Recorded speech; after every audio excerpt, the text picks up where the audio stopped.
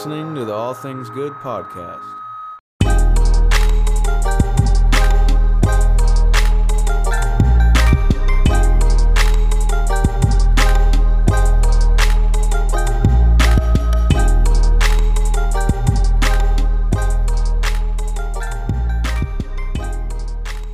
Hello and welcome to the HEG podcast. Today I'm joined by Yuri Williams. Yuri is the founder of nonprofit A Future Superhero and Friends. Yuri, how you doing? Good. How you doing? Pretty good, man. Pretty good. You have a great nonprofit where you do, you dress up as superhero to help, children battling cancer, the houseless, people with disabilities. It's truly, amazing work what you're doing. Can you maybe just tell people a little bit more about, the nonprofit and what you do? Basically, it was founded in 2017, but before I was funded it on my own, 2009 until 2017, when I decided to forego this project. I lost my mom to cancer 2009, so I was in I'll say depression stage for about 5 years, and I had to find something to, get out of that depression, and this nonprofit really helped me. We service the houseless community, veterans, visit ill children, special needs, and those children battling disabilities, battling illnesses. And, anything that I can do to uplift humanity and help those in need, even low income families, we help them as well. Mm-hmm.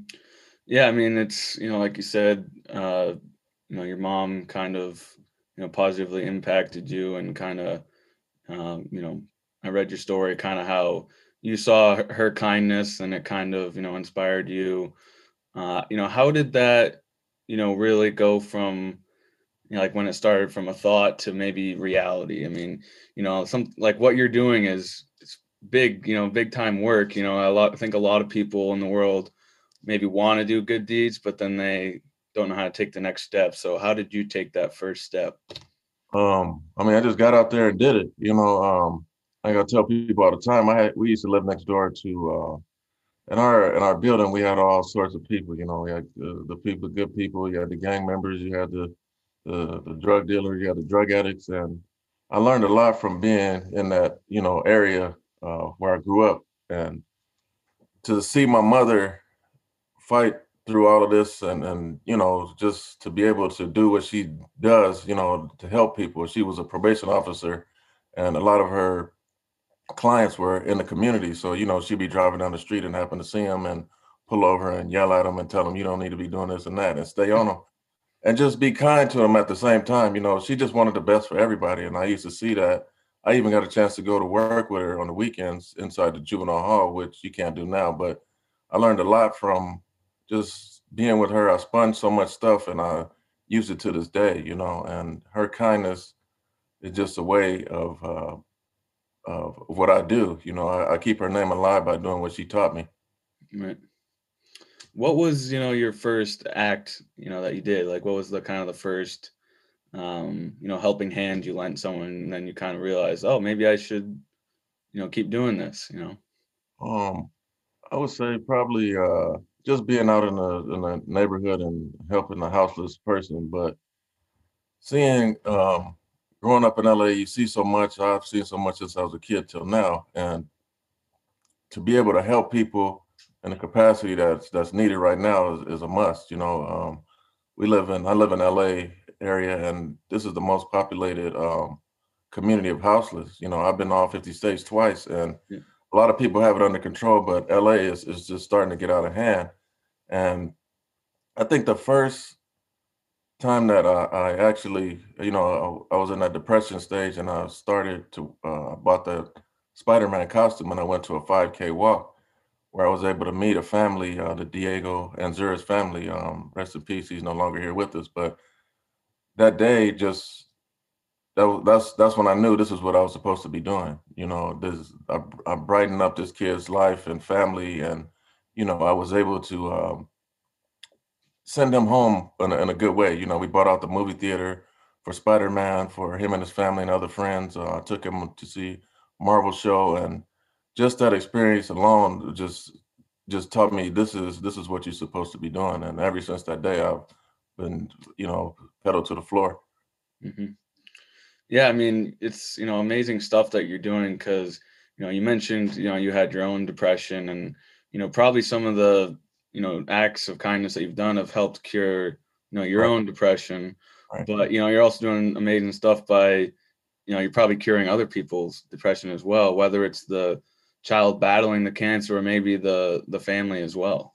Right, right. I mean, I enter these hospitals or I visit your house, and I tell people all the time, I'm glad I wear a mask because a lot of times I'm tearing because I'm able to see, a child that's in pain when I first get there, and then the relief after, I start talking in that character or whatever, and the parents are, more excited than the kids, and that's a relief for them as well. Yep. No, yeah, you don't. Yeah, good to wear the mask for the tears, like you Right, said. right.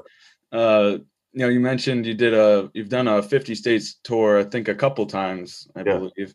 What was that tour like, and kind of like, I mean, making an impact in every state in the whole country. That's pretty cool. And I think I'm probably the only, I have to ask Guinness Book, only person to travel twice. As once as Spider-Man, the other one is Deadpool. So I don't know if that's a record or not, but Yeah, we got to reach out to him, get you in yeah, there. yeah. But that was a eye-opening experience because it was so many people that we got a chance to touch, and I have it all documented in video. And to be Mhm. able to go to each city and visit somebody and just make an impact on them. And it was a individual who was a veteran. We happened to post his video. We got him shoes and all that stuff for Christmas. And his sister actually saw the post and, was able to, through that post, find him and get him off the streets, and it's just little stories like that that make you feel good and want Mhm. to make you keep continue to doing what I'm doing. Mhm.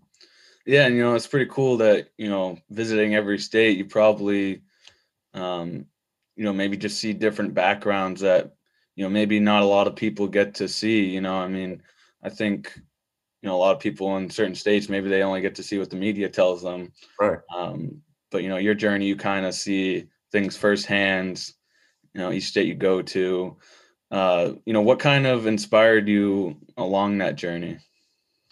Um, it's funny. I had a kid that committed suicide at work. I'm a correction officer in a mental health unit, and I had to seek therapy after that. They gave me workers' comp. I had to get therapy for that, and Right. I remember doing an assignment there, and I said I wanted to hug one person in each state. And I'll never forget that I found that paper one day, and I happened to meet my brother Rodney Smith Jr., who's traveled to 50 states 9 times already, Yeah. and I told him, like, man, I want to be a part of this. And, that letter was just, I don't know if it was meant to be, the stuff came together and, and it happened. But that, I'll never forget that I said that and, and it came true. All right. No, that's awesome. Yeah, I know Rodney. He's been on the podcast as well before. He's doing some great work. So that's pretty cool that you guys got to join up and both just impact every state you've been to. And so did you get to hug a person in every state? Yeah, I actually did. I actually did. You know, Maybe Guinness Book World Record of most hugs in every state. yeah, we got to reach out to him and ask him, man.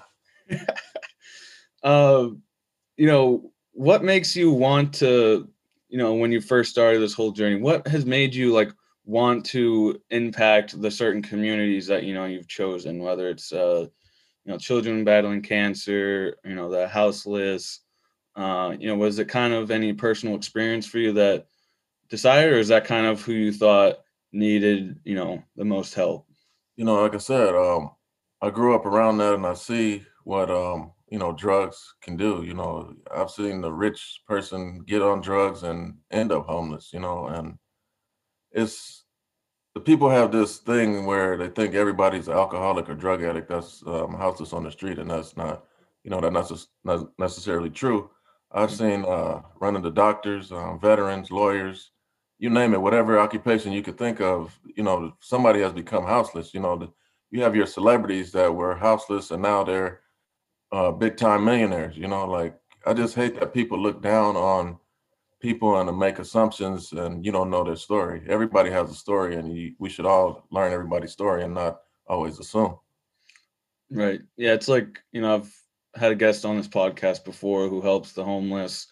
And, we've kind of talked about it is unfortunate that it seems our society is kind of, you know, let go of those people and just doesn't want to help them at all. But, as you just mentioned too, it's, not no one really just decides I want to be homeless and they'd like to just stay that way. There's always some sort of internal struggle that maybe some outside perspective they just don't understand.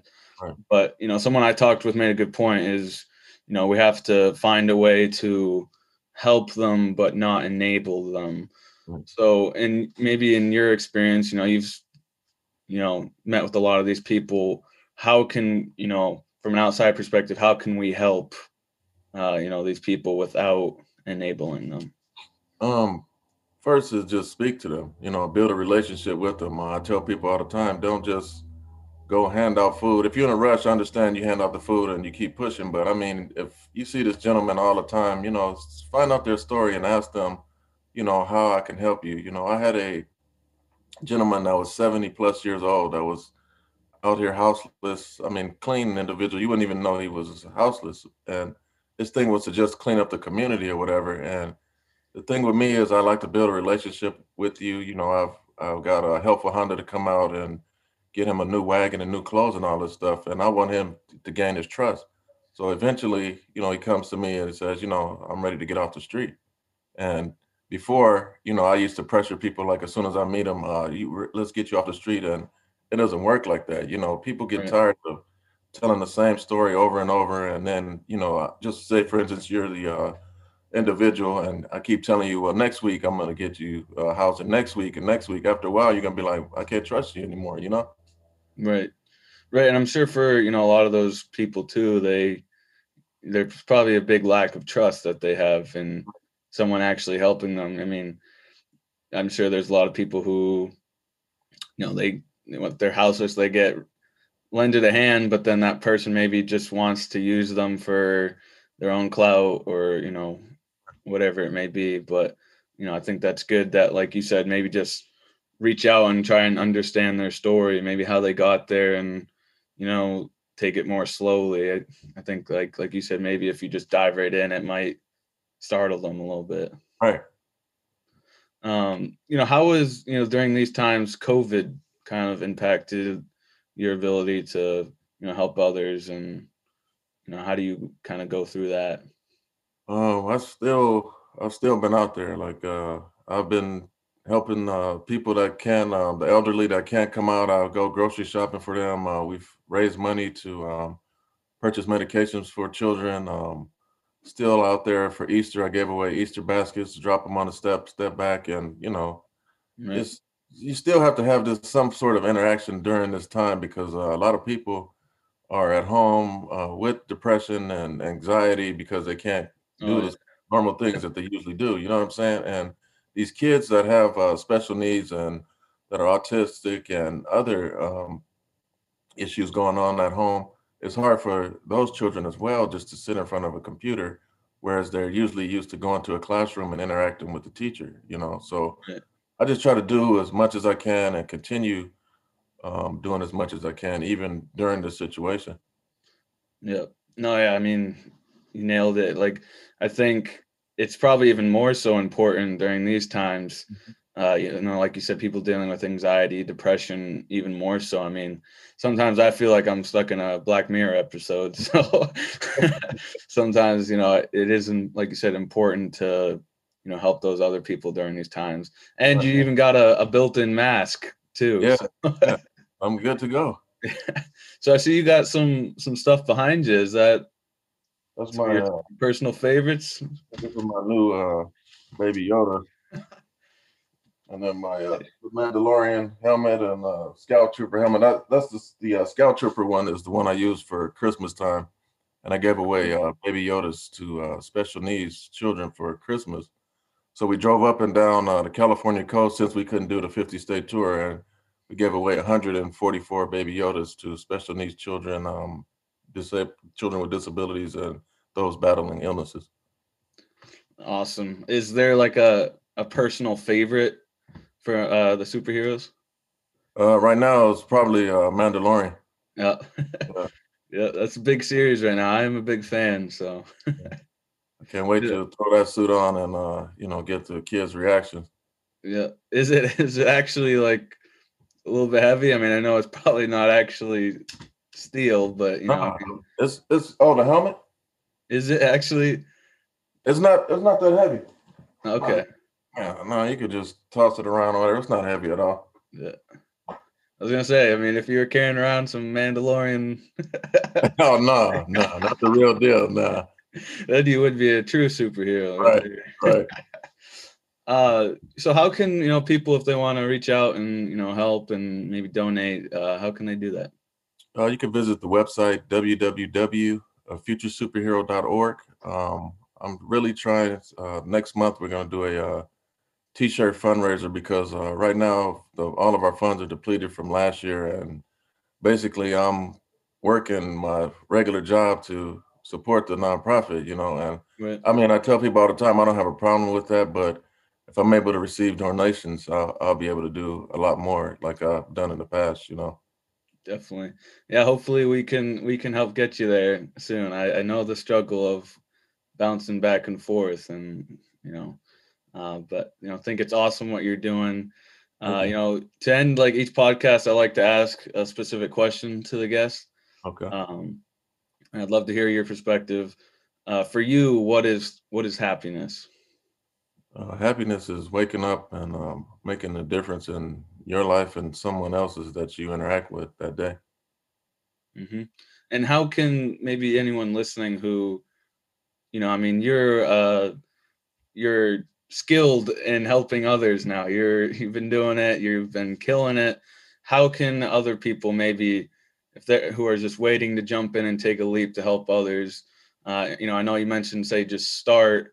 Uh, maybe what's like maybe just get out there and do a good deed, or what would be your advice? I would say watch my videos and learn from my videos. I'm not I don't say expert. I like to say a specialist in this field, and Yep. get in your community and see what the need is. Like if you're living in New York and it's cold, I don't think you should be getting shorts for the houseless community. So you need to get out there and find out what's the need in the community. I've a lady reached out to me today and just told me, her students need uniforms and socks and shoes. So you need to get out there and find out what the need is and get out there and try your best to help. But don't, when I first started, I'm not gonna lie to you, I would get in my bank account and go crazy, because the adrenaline rush from this, I just love it, and to Right. help people. But don't go crazy and think you're gonna be able to save everybody. Take your time and just start with one person, and then just keep going and going from there until you got it down packed. Yep. Yep. Kind of like a domino effect. Once Yeah, you do one, and you're itching for some more. So, right. we could use some more specialists in your in your line of work. So appreciate what you're doing and everything. So everyone who's listening to the podcast, make sure to check out Yuri Williams on Instagram. We'll make sure to tag you. So thanks for joining us today. Thank you for having me. Appreciate it.